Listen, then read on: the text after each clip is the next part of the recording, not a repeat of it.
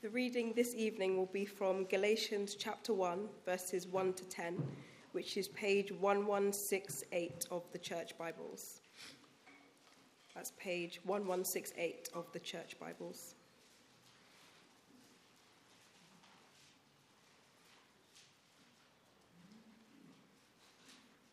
So beginning at verse 1, Paul, an apostle, sent not from men nor by a man, but by Jesus Christ and God the Father, who raised him from the dead, and all the brothers and sisters with me, to the churches in Galatia. Grace and peace to you from God our Father and the Lord Jesus Christ, who gave himself for our sins to rescue us from the present evil age, according to the will of our God and Father, to whom be the glory forever and ever. Amen. I am astonished that you are so quickly deserting the one who called you to live in the grace of Christ and are turning to a different gospel, which is really no gospel at all. Evidently, some people are throwing you into confusion and are trying to pervert the gospel of Christ. But even if we or an angel from heaven should preach a gospel other than the one we preach to you, let them be under God's curse. As we have already said, so now I say again, if anybody is preaching to you a gospel other than what you accepted, let them be under God's curse. Am I now trying to win the approval of human beings or of God? Or am I trying to please people? If I were still trying to please people, I would not be a servant of Christ.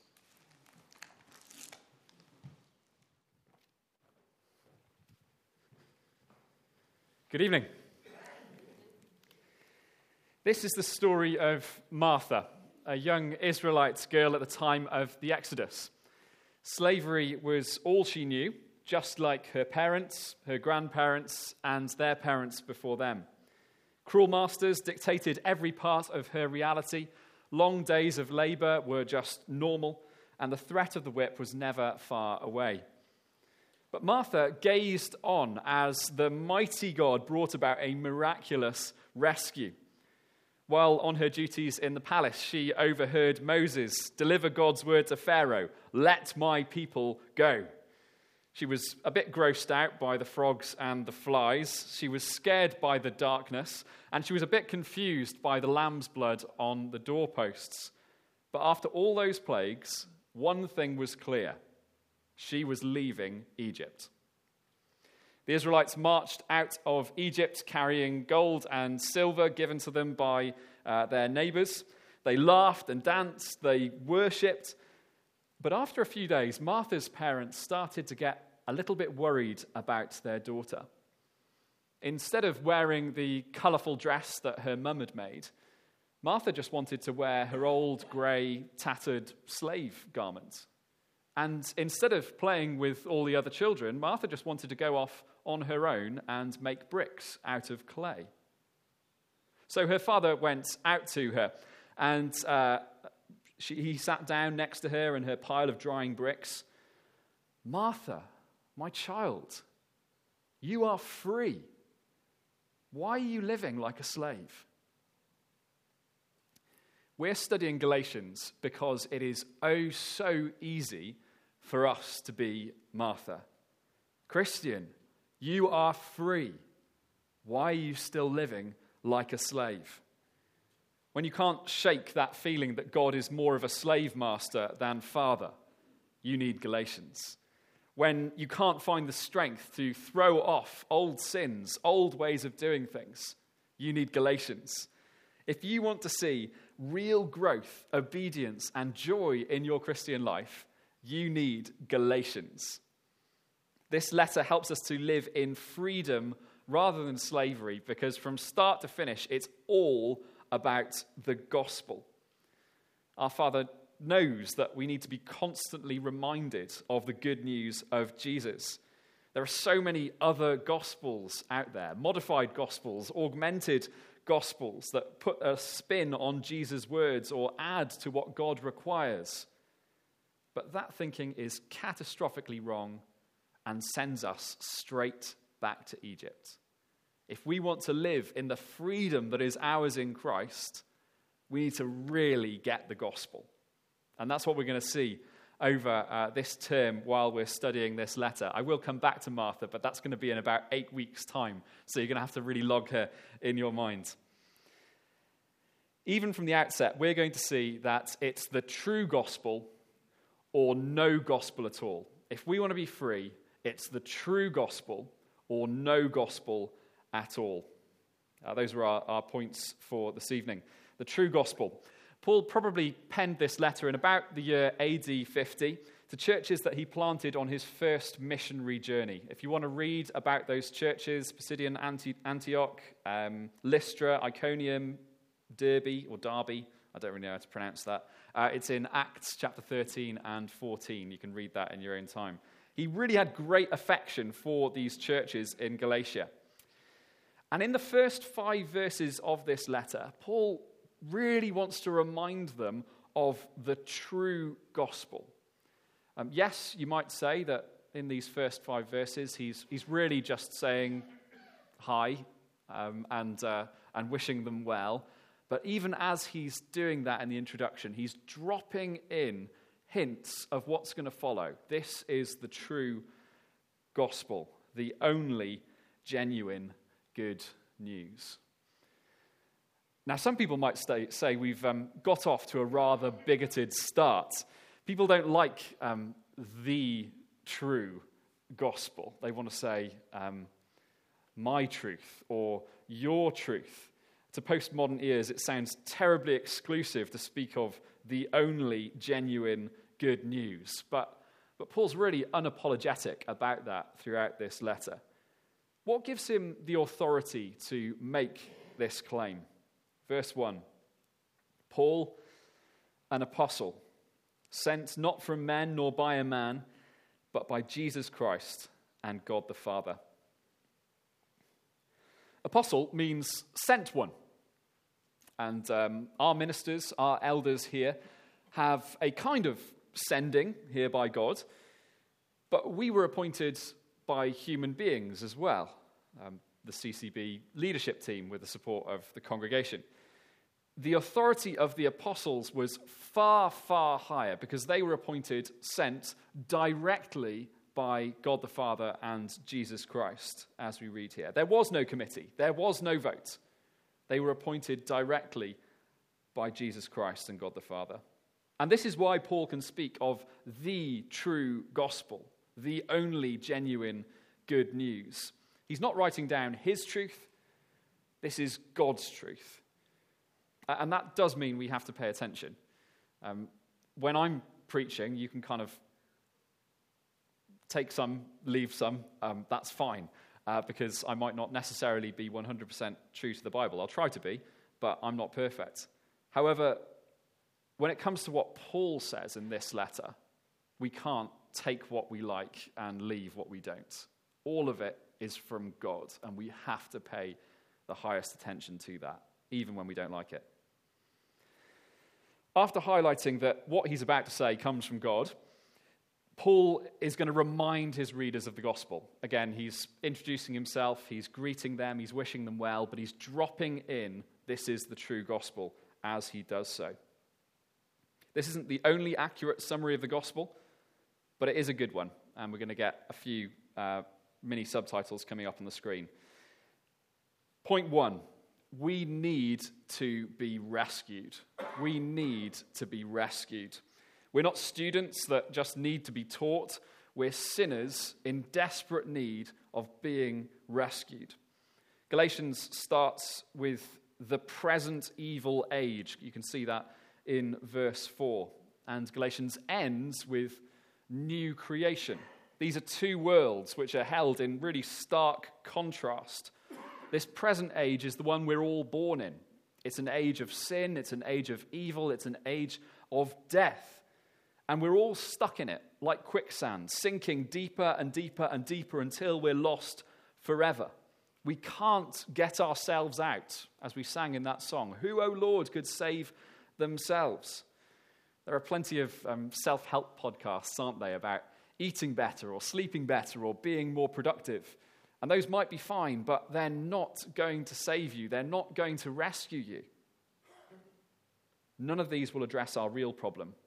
We need to be rescued. Point 2 of the true gospel. Jesus gave himself for our sins. Again in verse 4. This is how we were rescued. Giving himself highlights Jesus' outrageous generosity. He gave up his place in heaven to come to earth. He gave up his glory to become a man. He gave his time, his effort, his heart, and finally he gave up his life on the cross. And notice that verse 4 says this was for our sins. He was our substitute. He paid the penalty that our sins deserve.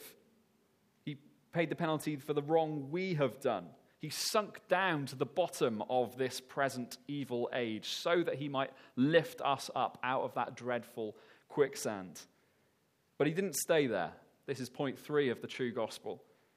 We see in verse 1, God the Father raised him from the dead.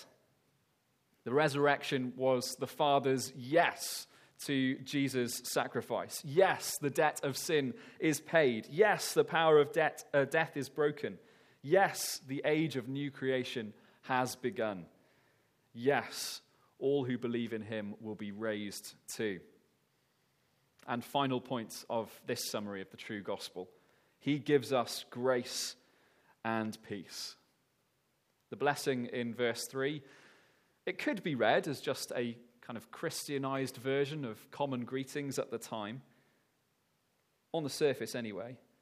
But given what's going on in the rest of the letter, it's hard not to read this greeting as a reminder of 2 fundamental, essential realities of the true gospel. Grace. It's undeserved favor. It's a gift. It's grace, God's riches at Christ's expense. And peace. Not just a calm absence of anxiety, as good as that is, but peace, the great Old Testament hope of shalom. Shalom is a new age where everything is in its right place, everything as it ought to be. If you like Lego, you know what shalom is. It's where all the pieces are exactly where they're supposed to fit together, just as they were designed to fit on the box. That is peace. That is shalom. And that is what we get in the gospel. This is the true gospel. And notice, these are all things that God does. He dies. He rescues. He raises. He gives. God gets the glory because he did absolutely everything in the gospel. He didn't do half the work. He didn't kind of lift us halfway out of the quicksand, then throw us a rope and say, okay, now pull yourself out. The cross is uniquely and decisively enough to rescue us. This is such good news.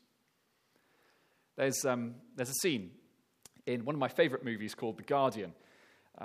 It's not the newspaper, it's about lifeguards. And a lifeguard drops down from a helicopter to save someone from stormy waters. This civilian is really panicking and flailing around. He's desperately trying to keep his own head above water. And these wild movements are not helping him one bit.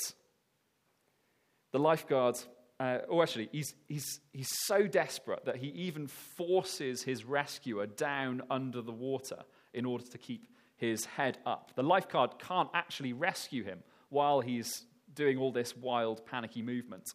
So the lifeguard has no choice. Bash! Straight in the civilian's face. Bloody nose, goes limp, now can be rescued. And I'm really not saying that Jesus is going to elbow you in the nose. But God might use humbling life circumstances to help you realize that you can't add anything to your rescue. You need to stop flailing. You need to stop trying to prove yourself to God. You need to throw yourself into the merciful arms of your rescuer. That's showing faith. That's showing faith in Jesus.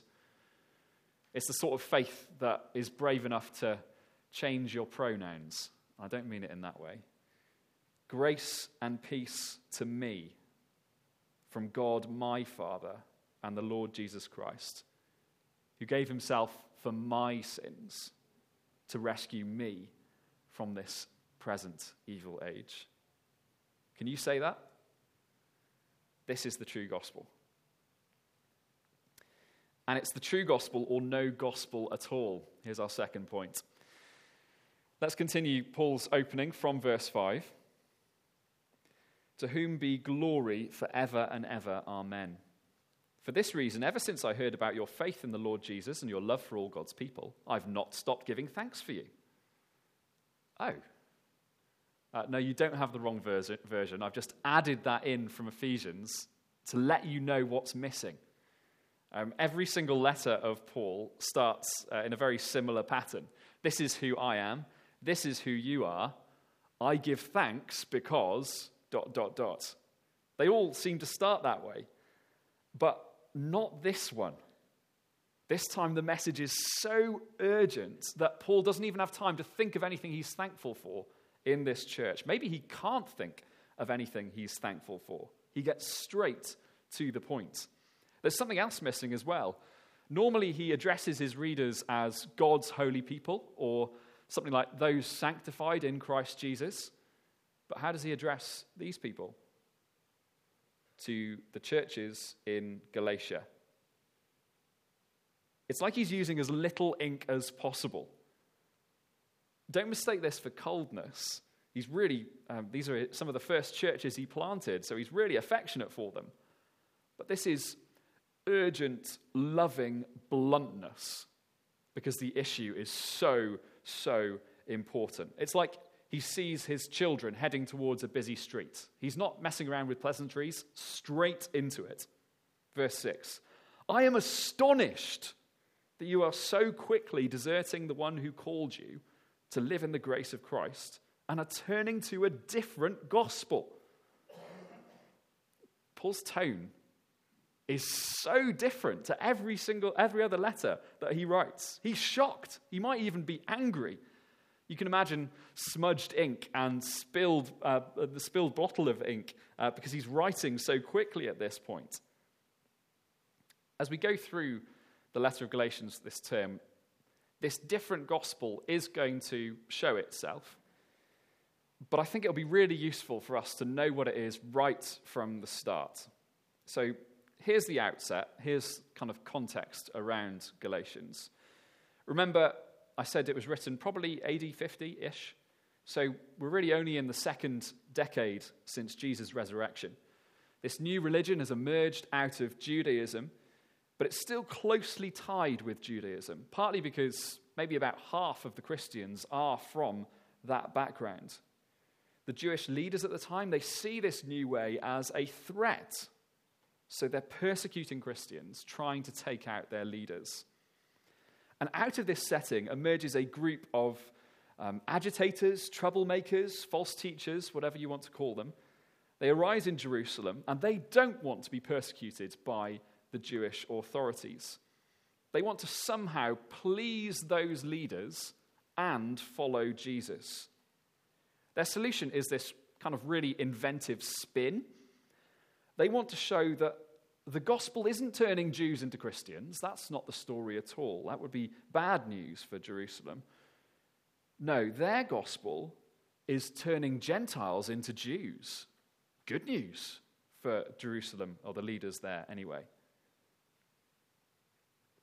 So maybe the authorities will be pleased with them now. Maybe they'll be able to avoid persecution for the cross of Christ entirely. And this group, they head out into Galatia with their different gospel to the churches that Paul planted. And this is what they say. Yes, of course we believe the gospel. We believe you're right with God by grace through faith. That's wonderful. What a good way to start the Christian life. And then as we see through the letter, they're going to add another way to continue and complete the Christian life. Yes, faith was how you got in, but now you've got to add circumcision. Yes, grace was the start, but what's next are some Jewish dietary laws. Yes, the gospel is the ABC of Christianity, but the D to Z, that's the law of Moses. Here's what their message boils down to. Here's the over-reduced, burnt, sticky substance at the bottom of their heresy pan. Start by grace, finish by law. Start by grace, finish by law. It's gospel plus. That was their different gospel. And sadly, it's still very much alive today. Not just out there, but in here, in our own lives. Maybe not necessarily in what we say, but I think in what we do. I'll save some more specific examples for at the very end. But haven't you noticed a tendency to think that the gospel is what non-Christians need? Have you noticed that? It's easy to think that the gospel is a set of ABC doctrines that get you in, but now we're in, surely we should be moving on to deeper truths, the D to Z of Christianity. But what is Paul's verdict in these verses on this different gospel? 3 things. 1, it's desertion. I'm astonished that you are so quickly deserting. Paul uses the term for soldiers who abandon their unit just before battle. It's a really serious betrayal. And notice that they're not just deserting a set of beliefs. They're deserting God himself. Deserting the one who called you to live in the grace of Christ. It's desertion, this gospel plus. 2, second verdict. It's no gospel at all. It's no gospel at all. Verse 7. By the normal rules of maths, when you add something to something else, you'd expect to have more at the end of the process. Please don't tell me the exceptions afterwards. I don't want to talk about maths. But in gospel mathematics, when you add something, you end up with much less. As soon as you say, for God to accept me, I need the grace of Christ and ... It's an utter reversal. That is no gospel at all. And third verdict, it leads to God's curse. Verse 8, but even if we or an angel from heaven should preach a gospel other than the one we preach to you, let them be under God's curse. As we've already said, so now I say again, if anybody is preaching to you a gospel other than what you accepted, let them be under God's curse. These agitators who've come along to disturb them, throw them into confusion, they are not to be tolerated. They're not to sort of be put off to one corner to kind of listen to and then think, oh, don't worry, we can listen to the better teachers next week. They are cursed. And it's not just the teachers as well. Later on in Galatians chapter 3, verse 10, we're going to see that everyone who follows their teaching is under God's curse as well. That curse that first cropped up in the Garden of Eden, thorns everywhere. Imagine those thorns just slowly going up your body, really digging into your skin. That is what happens to someone who listens to this different gospel, this gospel plus, this start by grace, finish by law. This different gospel is desertion, it's no gospel at all, and it leads to God's curse. The message is absolutely clear. Stick to the true gospel and never add anything to it. When the true gospel is so gloriously gracious, why would we ever want to turn away from it? Why? When might we fall into the trap of gospel plus? How might we be in danger of preaching start by grace, finish by law? If we have fallen into sin, or maybe we have started making sin a habit, that can cause us to stop praying. Our sense of shame and guilt can make us look down and not even dare look up to heaven, just in case we see an unwelcoming, frowning God looking down on us. If that's you, you're preaching gospel plus to yourself. Come back to the true gospel. Your present acceptance before God is not based on the gospel plus your obedience. There is nothing you can do to make your God love you any less. Starving yourself of God's presence until you're more obedient is not an effective method of transformation. That's gospel plus. Second example, when we fail to reject false teachers because we want to be tolerant. It's easy to let agitators through the door. It's a lot harder to get rid of them once they've thrown you into a theological confusion. Well, they're decent people, we might say. I heard them explain the gospel really well a few years ago. That's not enough. They might be able to explain the grace of Christ, but what else are they saying? What else are they doing that might undermine the grace of Christ, the gospel? Shut the book, change the channel, don't go to the event. You need to know the gospel really well to be able to discern this. Galatians is really going to help with that, upping our discernment so that we can tell when people are really preaching the gospel or not. Third example of where we might be preaching gospel plus or preaching start by grace, finish by law. Whenever we adopt an in-crowd mentality in church, whenever we start forming cliques, who are the people that I'm going to hang out with? Well, I want to sort of surround myself with people that believe the gospel and people who are my age. Or I want to spend time with people who believe the gospel and are from the same social background as me. Or and like the same music as me. Or and dress a certain way. And go to the same sort of church as me. That is adding to the gospel when we say, in order to be part of the in crowd, you have to believe the gospel and something else. It's gospel plus, and we're going to see over the coming weeks just how destructive that is. Galatians blasts gospel plus into nothingness.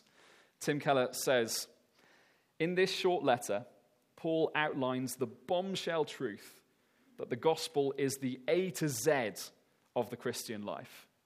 It's not only the way to enter the kingdom, it's the way to live as part of the kingdom. It's the way Christ transforms people, churches, and communities. The gospel is not just ABC, it's A to Z. It's what we need every single day of our Christian life, not just right at the start, but all the way until we are taken to glory. It's what we need to transform us. It's what we need to live a joyful life. There is no kind of extra level that we need to get to. And I'm so excited that we get to spend the whole term in Galatians learning more and more about this precious gospel. The true gospel or no gospel, that is the only path to enjoy the freedom that is ours in Christ. Let's pray.